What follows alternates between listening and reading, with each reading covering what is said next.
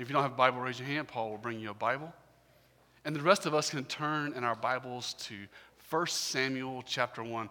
We're taking a break in our verse-by-verse study on the book of Colossians to look at moms.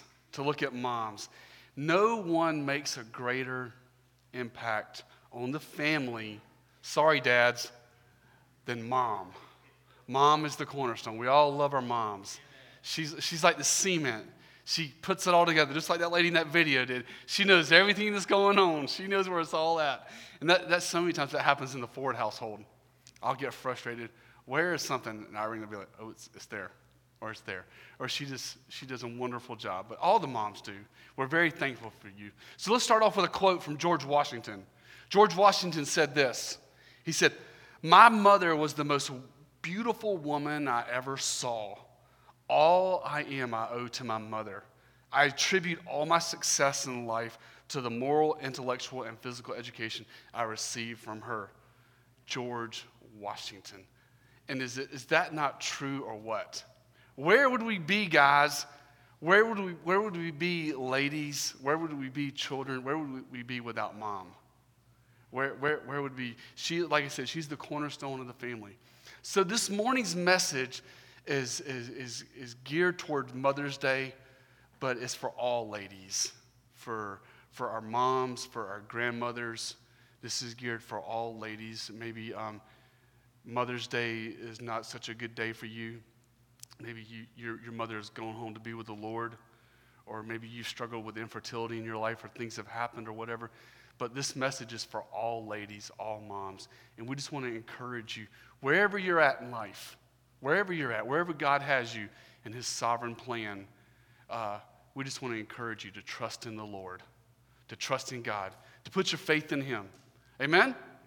So let's look at this morning's message is Hannah, a life dedicated to the Lord. So let's turn to 1 Samuel chapter 1. We went through 1 Samuel in our men's and women's Bible study. We spent about 6 months, Rick? We spent a long time. So most of us are very familiar with the book of Samuel. But remember, Israel was in a dark time. You know, the scripture says that everybody did what was right in their own eyes. And God had an answer for that period of the judges. And guys, it didn't start with a man. It started with a woman. It started with a mother. So let's look at 1 Samuel. 1 Samuel chapter 1. Let's pray, and then we'll get into our verse-by-verse study. Father, thank you for your word. Thank you, Lord, for this book that you've given us, this amazing book, 1 Samuel. Father, thank you for the life of Hannah. And Lord, as we look at her life this morning, help us to pull principles that are especially dedicated for our moms and our mothers and our ladies. But Lord, these are principles that all of us can pull from. So Lord, we love you and we thank you for your word. And open our eyes now in our hearts. In Jesus' name, amen. Amen. 1 Samuel chapter 1, verse 1 says, "Now there was a certain man from Ramathaim, Zophaim, from the hill country of Ephraim, and his name was Elkanah, the son of Jehoram, the son of Elihu, the son of Tohu, the son of Zuph, an Ephraimite. He had 2 wives. The name of one was Hannah, and the name of the other was Peninnah. And Peninnah had children, but Hannah had no children." Once Mark Twain was challenged by a bigamous Mormon, and the question that was posed to him, the challenge that was posed to him, he says, "Can you quote one Bible verse that prohibits polygamy?" Mark Twain easily replied, "Yes, I can. Jesus said, 'No man can serve 2 masters.'" That's what he said, and I thought the same thing. No man can serve 2 masters. You know, many times I was listening to a preacher and his wife speak one time, and the preacher said, you know, the man is the head of the household. The man is the head of the home. And you know what his wife said? "You may be the head of the home, but I'm the neck." And the neck tells the head which way to go. But yes, here we see polygamy. We see a man with 2 wives. And we just need to establish this fact that throughout Scripture, Old Testament and New Testament, it has always been God's plan for one man and one woman. This was not ever God's plan. Genesis 2:24 says, "For this reason a man shall leave his father and his mother and be joined to his wife, and they shall become one flesh."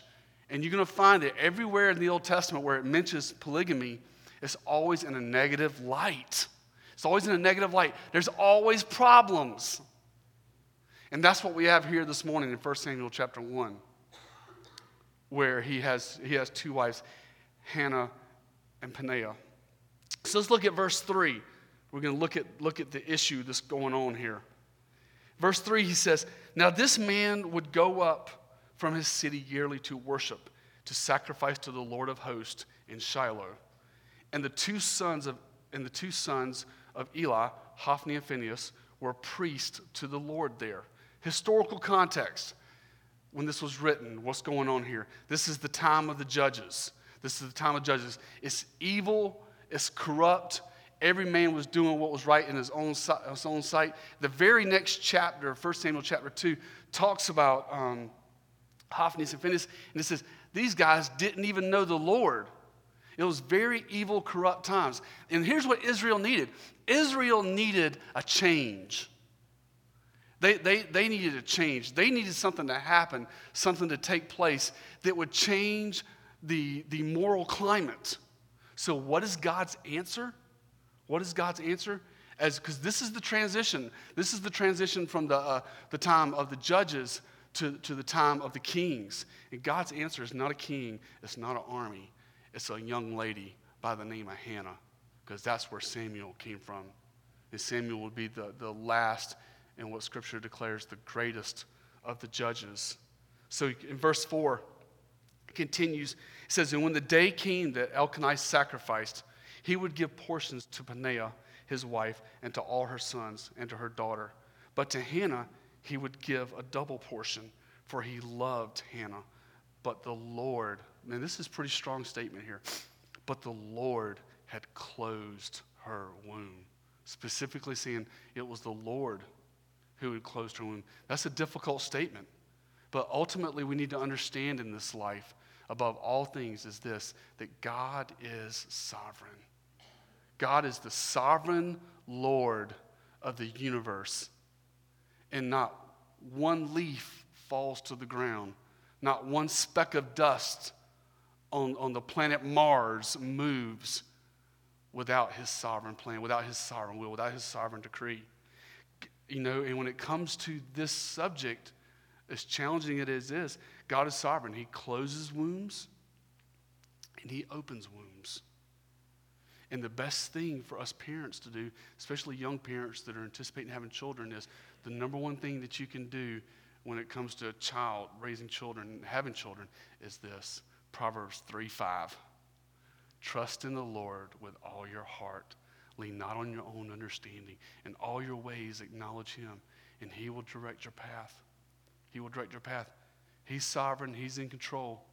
He knows everything that's going on. And we have to trust him. Even when it doesn't look right, even when things aren't going the way you wanted them to.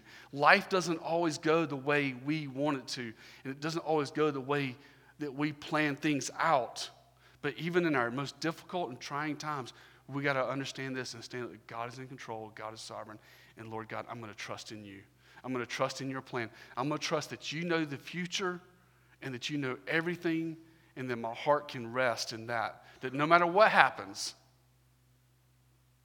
whether that young couple has children or not, that God is sovereign, God is in control, and he will make a way where there is no way.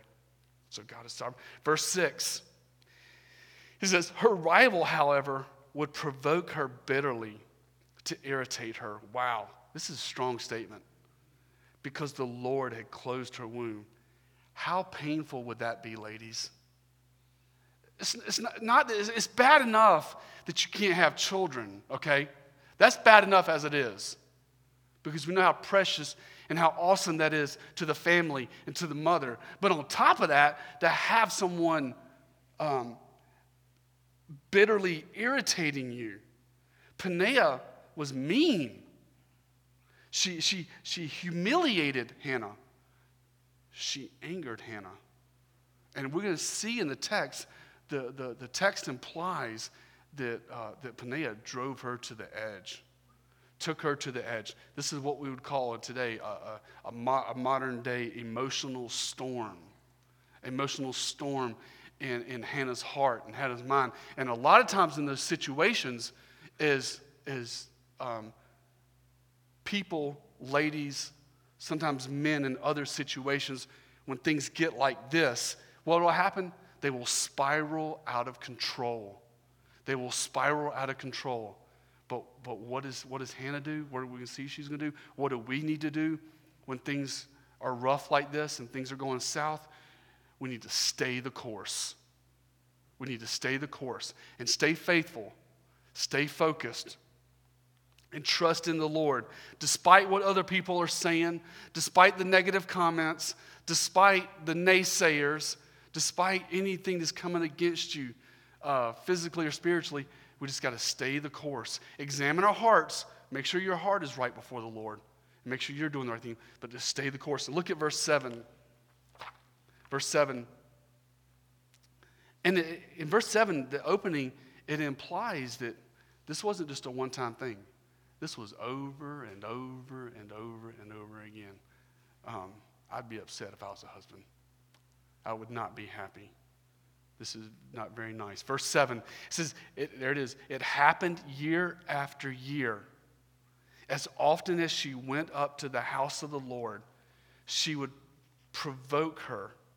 So here it is, her emotional breakdown.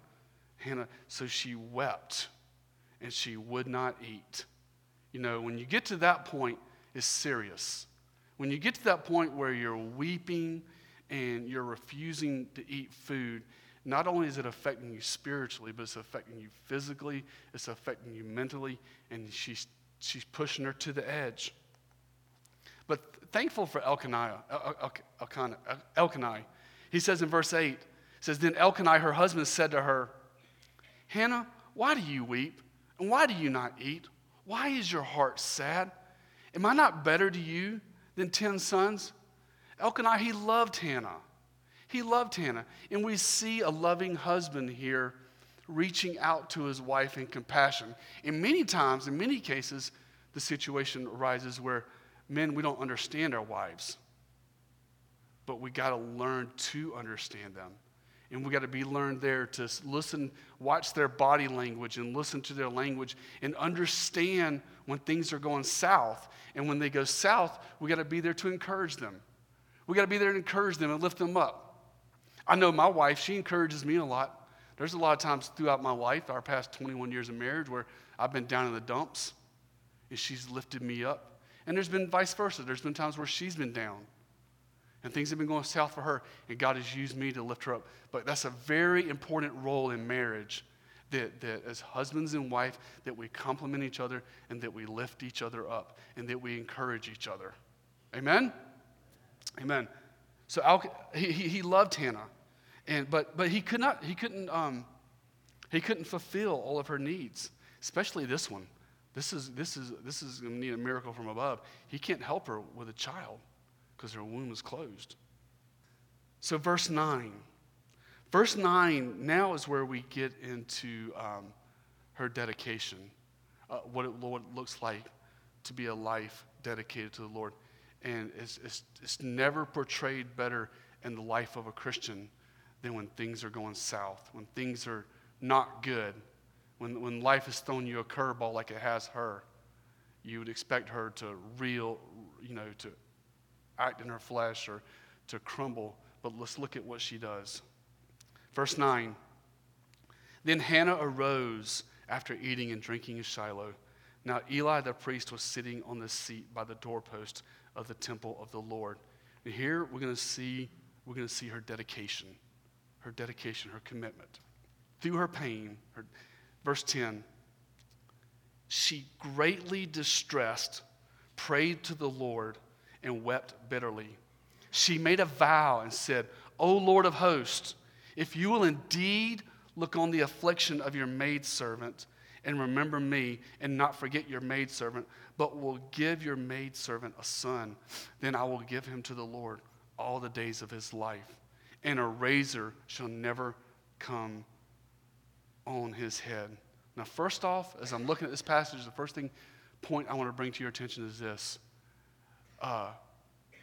Godly women that love Jesus, that serve the Lord faithfully, that are deeply committed to him, go through difficult times. They go through difficult times. Us too, guys, but we're talking about mothers, and we're talking about Hannah. But even godly Christians go through trying, difficult situations, mentally, spiritually, and even physically. Verse 10, it says in verse 10, describing Hannah, it says she was greatly distressed. Then later on in verse 10, it says she was weeping bitterly. Then you look down at verse 11, it says she was in a state of affliction. She was in a state of affliction. This was a painful process for her. But through her fiery trial, Hannah stayed focused. What's that old saying? When the going gets tough, the tough get going. This is when I believe Hannah probably has a little self-talk and says, you know what? Dig deep. I got to dig deep. I got to grab my Bible. I got to dig deep. I got to trust in the Lord, and I got to look to him. I got to look to him in this trying, difficult time. It's in those situations where our faith is made. It's in those situations where our faith becomes solid. It's those situations where our faith becomes tested by fire. In her pain, what does she do? What does she do? Go back and look at it in verse 11. In her pain, she acknowledges the awesome power of God. In verse 11, it says, she made a vow, O Lord of hosts. O Lord of hosts. That means, O Lord is Yahweh. That was God's name in the Old Testament. Lord, Yahweh God. And then of host means the armies of heaven. She refers to God not as just, O God, or dear Lord, but she refers to him, O Lord of hosts. In other words, she's crying out, Yahweh, Lord of the armies of heaven, I call out to you. Isaiah and Jeremiah use this title to remind God's people that despite their circumstances, he will come through. It's used over 260 times in the Old Testament. And the picture of Lord of hosts is that God is a mighty, reigning, conquering king, warrior, and he is going to come through in your battle. That's what that phrase means. Today, 2019, Jesus Christ is our Lord of hosts. The Lord Jesus Christ is our Lord of hosts. He is our Yahweh of the armies of heaven. Three points on Jesus as Lord of hosts. Number one, Jesus Christ rules the armies of heaven. Jesus Christ rules the armies of heaven. In the Garden of Gethsemane, a large crowd had came. They came with swords. They came with clubs. And what do? They came to arrest Jesus. Peter strikes off the ear of one of the guys. And Jesus says to Peter, put away your sword. Right now, at this very moment, I could dispatch 12 legions of angels from heaven and annihilate these guys. Because Jesus Christ is Lord. That is the gospel that we serve. That Jesus Christ is Lord. He's Lord of heaven and he's Lord of earth. He's Lord in our lives. And when we say he's Lord of heaven, he's Lord of the armies of heaven. He's Lord of all the angelic forces. They move at his command. They move at his command. He said, I could, in Matthew chapter 26, he says, I could dispatch 12 legions of angels. A legion is 6,000. He could dispatch 72,000 angels. If you're doing the math back in Matthew 26 in the Garden of Gethsemane, he said, I could send 72,000 angels right now. 72,000 angels could come on the scene and wipe those guys out. If you go back to 2 Kings chapter 19, verse 35, one angel killed how many men? 185,000. You do the math. I didn't do it. 185,000 men times 72,000 angels. They could do a lot. That is who our Jesus is in charge of. Because Romans 10:9, if you confess with your mouth Jesus is Lord, and you believe in your heart God raised him from the dead, you shall be saved. Part of the Christian faith is that we confess with our mouth Jesus Christ is Lord. And when we say he's Lord, kurios, we're saying that he is master. He is in control of our lives. But he's also the Lord of heaven. And he controls all the armies of heaven. This phrase, when we apply it to Christ Jesus, our Lord, that he's Lord of hosts, it means he's crushed our enemy. He's crushed our enemy, namely Satan. Jesus Christ, this is the gospel, that when Jesus died on the cross, he crushed the works of Satan. It was prophesied in the very beginning. Genesis 3:15 says, I will put an enmity between you and the woman, and between your seed and her seed. He shall bruise you on the head, and you shall bruise him on the heel. That was part of Jesus' job when he died on the cross, was to defeat the works of darkness, to defeat the forces of hell, and to bring Satan's kingdom to an end over a believer's life. So when a believer receives Jesus Christ as their Lord and Savior, not only are they forgiven, but they're also delivered. That is the gospel. That Jesus died on the cross to forgive us of our sins. He died on the cross to defeat Satan, to give us eternal life, and to give us this new life in Christ. It doesn't get any better than that. Paul says in Colossians 2:15, talking about Jesus being the Lord of hosts and defeating Satan. Paul says in Colossians 2:15, and when he had disarmed the rulers and authorities, he made a public display of them, having triumphed over them through him by the cross. So Jesus Christ being our Lord of hosts today. He rules the armies of heaven. He crushed the forces of darkness. He crushed Satan on the head, defeated his works. And ultimately, I asked Blake to close with this song. He is our shield.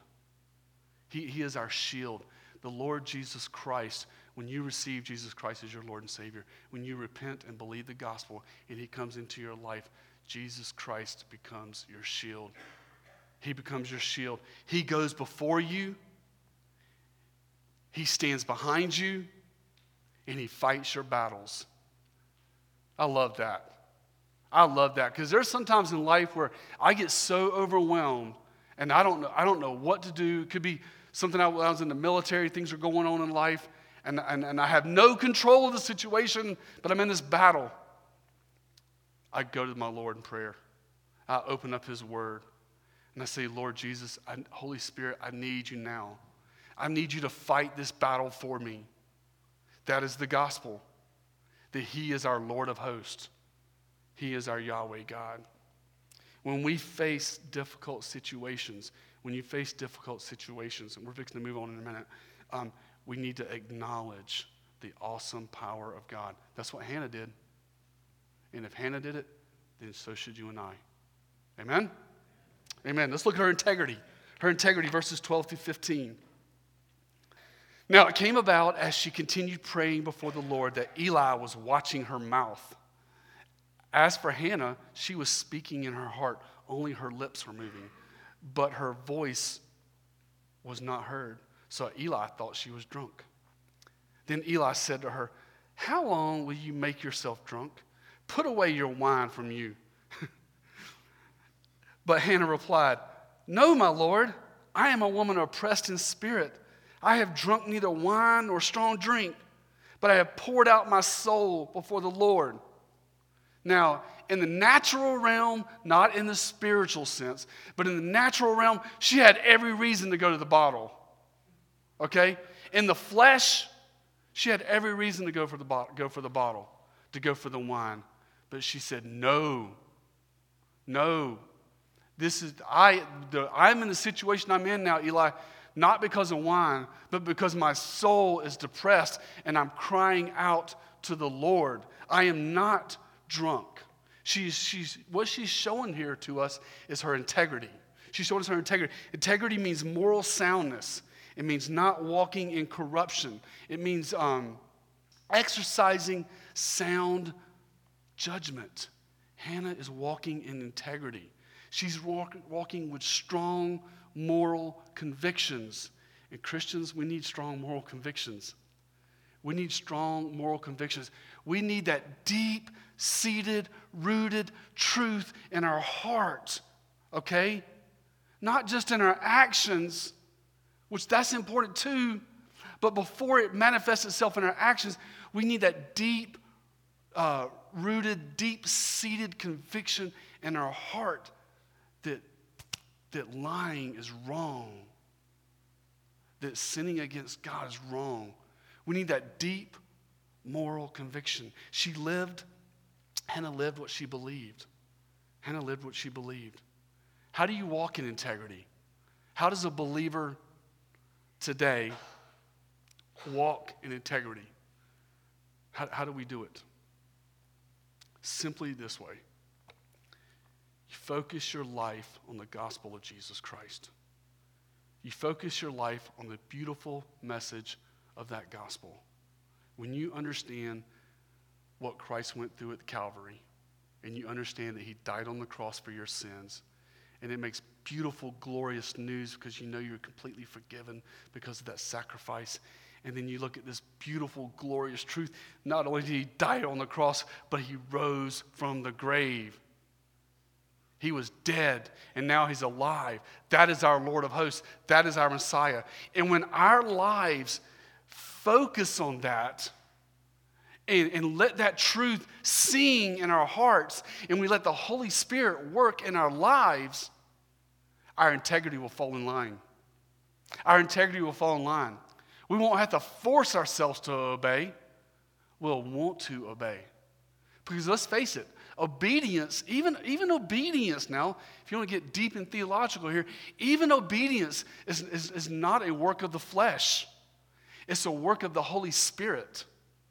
The Holy Spirit working in our lives gives us the ability to obey God because we understand this beautiful, glorious gospel and we understand grace. You know what the name Hannah means? It means grace. It means favor. We understand grace. We understand God's favor. We understand his forgiveness. We understand the gospel. And it's like, oh God, I just want to obey you. I just want to obey you and live my life for you. Not to mention that God's law, the moral law that is, the Ten Commandments, has been written on our hearts, according to Romans chapter 1 and 2. It's been written on our hearts to point us to the gospel, to point us to Christ. But we don't do it out of a moral, legalistic obligation, though. We do it as a response to grace and a response to the work of the Holy Spirit. That's how we walk in integrity. We place Christ at the center. We walk in his grace. We walk in his truth. All right, let's look at her faith. Let's look at her faith. Her faith, you see her faith, Hannah's faith in verses 16 through 18. Let's take a look at it. It says, do not consider your maidservant as a worthless woman, for I have spoken until now out of my great concern and provocation. Then Eli answered and said, go in peace, and may the God of Israel grant your petition that you have asked of him. She said, let your maidservant find favor in your sight. So the woman, here it is. Here's Hannah. She's coming up out. So the woman, Hannah, went her way and ate, and her face was no longer sad. Then they arose early in the morning and worshiped before the Lord and returned again to their house in Ramah. And Elkanah had relations with Hannah, his wife, and the Lord remembered her. Hannah, at this point in 1 Samuel chapter 1, goes from a place of despair to faith. Hannah was crushed. Hannah was in the dumps. But she stayed the course. She held on to God's grace through the fiery storm, through the difficult time. And what does she do? She takes it to the Lord in prayer. She took it to the Lord in prayer. She took it to him by faith. And now, what's the result? She's walking in faith. She's walking in faith. And it says in verse 19, she's able to worship. She's able to worship the Lord. You know, when we settle those matters, when we get those things taken care of, it enables us to come in and focus in worship. But it's when those things are heavy on our hearts and heavy on our minds, and we're going through this difficult situation, that it just interrupts everything. It interrupts our worship. It interrupts our marriage. It interrupts everything until we give it to God and we rise up and we walk by faith. She had, I believe, in this part of the text here, she has a renewed confidence. She has a renewed confidence, and she has a restored relationship with her husband. Because what happens in verse 19? It says, and Elkanah had relations with Hannah, his wife. And I love this phrase, and the Lord remembered her. Now, this phrase is not like he forgot about her. Then, oh yeah, let me go back to Hannah. No, that's not what this statement is implying. This statement that the Lord remembered her was he heard her prayer. He saw her faith. And in his sovereign plan, he changed things because prayer changes things. And that's what he does. That's what he does for Hannah. So her faith was strong. You know, I can't emphasize it enough, ladies and men, that our faith needs to be strong in the trying times, in the difficult times, when things aren't going the way we want them. You know, whether it's home, job, family, your marriage, whatever. Stay the course. Stay the course. That last banner as you're going out the door, look at it when you leave. 1 Timothy 6:12. What does it say? It says, fight the good fight. Take hold of the eternal life, which God has called you in Christ Jesus. Fight the good fight. It's not always going to be roses and easy going, but fight the good fight. Fight for your family. Fight for your faith. And fight through the storm. And he will see you through. And that's what's happening with her. Her faith is strong now. So it's amazing. I find it amazing what happens when you spend time with the Lord. What happens when you spend time with the Lord? Just in our weekly, everyday lives. What happens in life when you don't spend time with him versus what happens when you do spend time with him? When you finally, I can only talk for myself. When the hard-headedness finally sets himself aside, I said, okay, I've got to stop. I've got to read my Bible. I've got to spend some time in prayer. And all of a sudden, when I do that, those things that I was worried about, those things that were issues in my life, those things that were mountains, God takes care of them. Or he gives me understanding to see them in their right perspective. And they're not bothering me no more. All because I stopped to spend time with the Lord. And that's what's happening with Hannah. Let's look at the final portion of Scripture this morning, verses 20 through 23. In verses 20 through 23 is Hannah's actions. His actions. You know, faith without works is dead. You know, when we truly believe something, and we truly get it, action is going to follow our faith. Look at verse 20. It says, it came about in due time after Hannah had conceived that she gave birth to a son, and she named him Samuel, saying, because I have asked him of the Lord. Then the man Elkanah went up with all his household to offer to the Lord the yearly sacrifice and pay his vow. But Hannah did not go up, for she said to her husband, I will not go up until the child is weaned. Then I will bring him, that he may appear before the Lord and stay there forever. Elkanah, her husband, said to her, do what seems best to you. Remain until you have weaned him. Only may the Lord confirm his word. So the woman remained and nursed her son until she weaned him. Faith without works. I like to use the word action. Faith without actions is dead. Faith is more than just a mental assent in our head. Faith is a trust. It is a trust from our heart to the Lord that says, God, I trust you. I trust you. I trust your plans. I trust your way. I trust you individually, Father, Son, and Holy Spirit. Faith is obedience because of this glorious truth and the work of the Holy Spirit in our lives. Faith is obedience. It's taking what we've learned and what we believe, and it's lived out in our everyday life. Doesn't mean we're perfect. Doesn't mean we blow it along the way. That's what grace is for. But in general, our life follows, our life patterns, our life actions, they follow our faith. Faith is following. To me, it's following Christ. It's following the Lord. It's saying, Lord, where you lead, I will follow, and I will pattern my life according to this beautiful, glorious gospel that you have. Faith is surrender. It's surrendering to the Lord and saying, not my will be done, but your will be done. It's, when you get in those little fights, the hand motions, and uncle is saying, uncle to God, uncle to the Lord, and letting him have his way. Her deeds, in this text that's before us this morning, her deeds and her actions followed her faith. Hannah's actions here can be found in what she did with Samuel. Go back to verse 22. In verse 22, she says, I will bring him.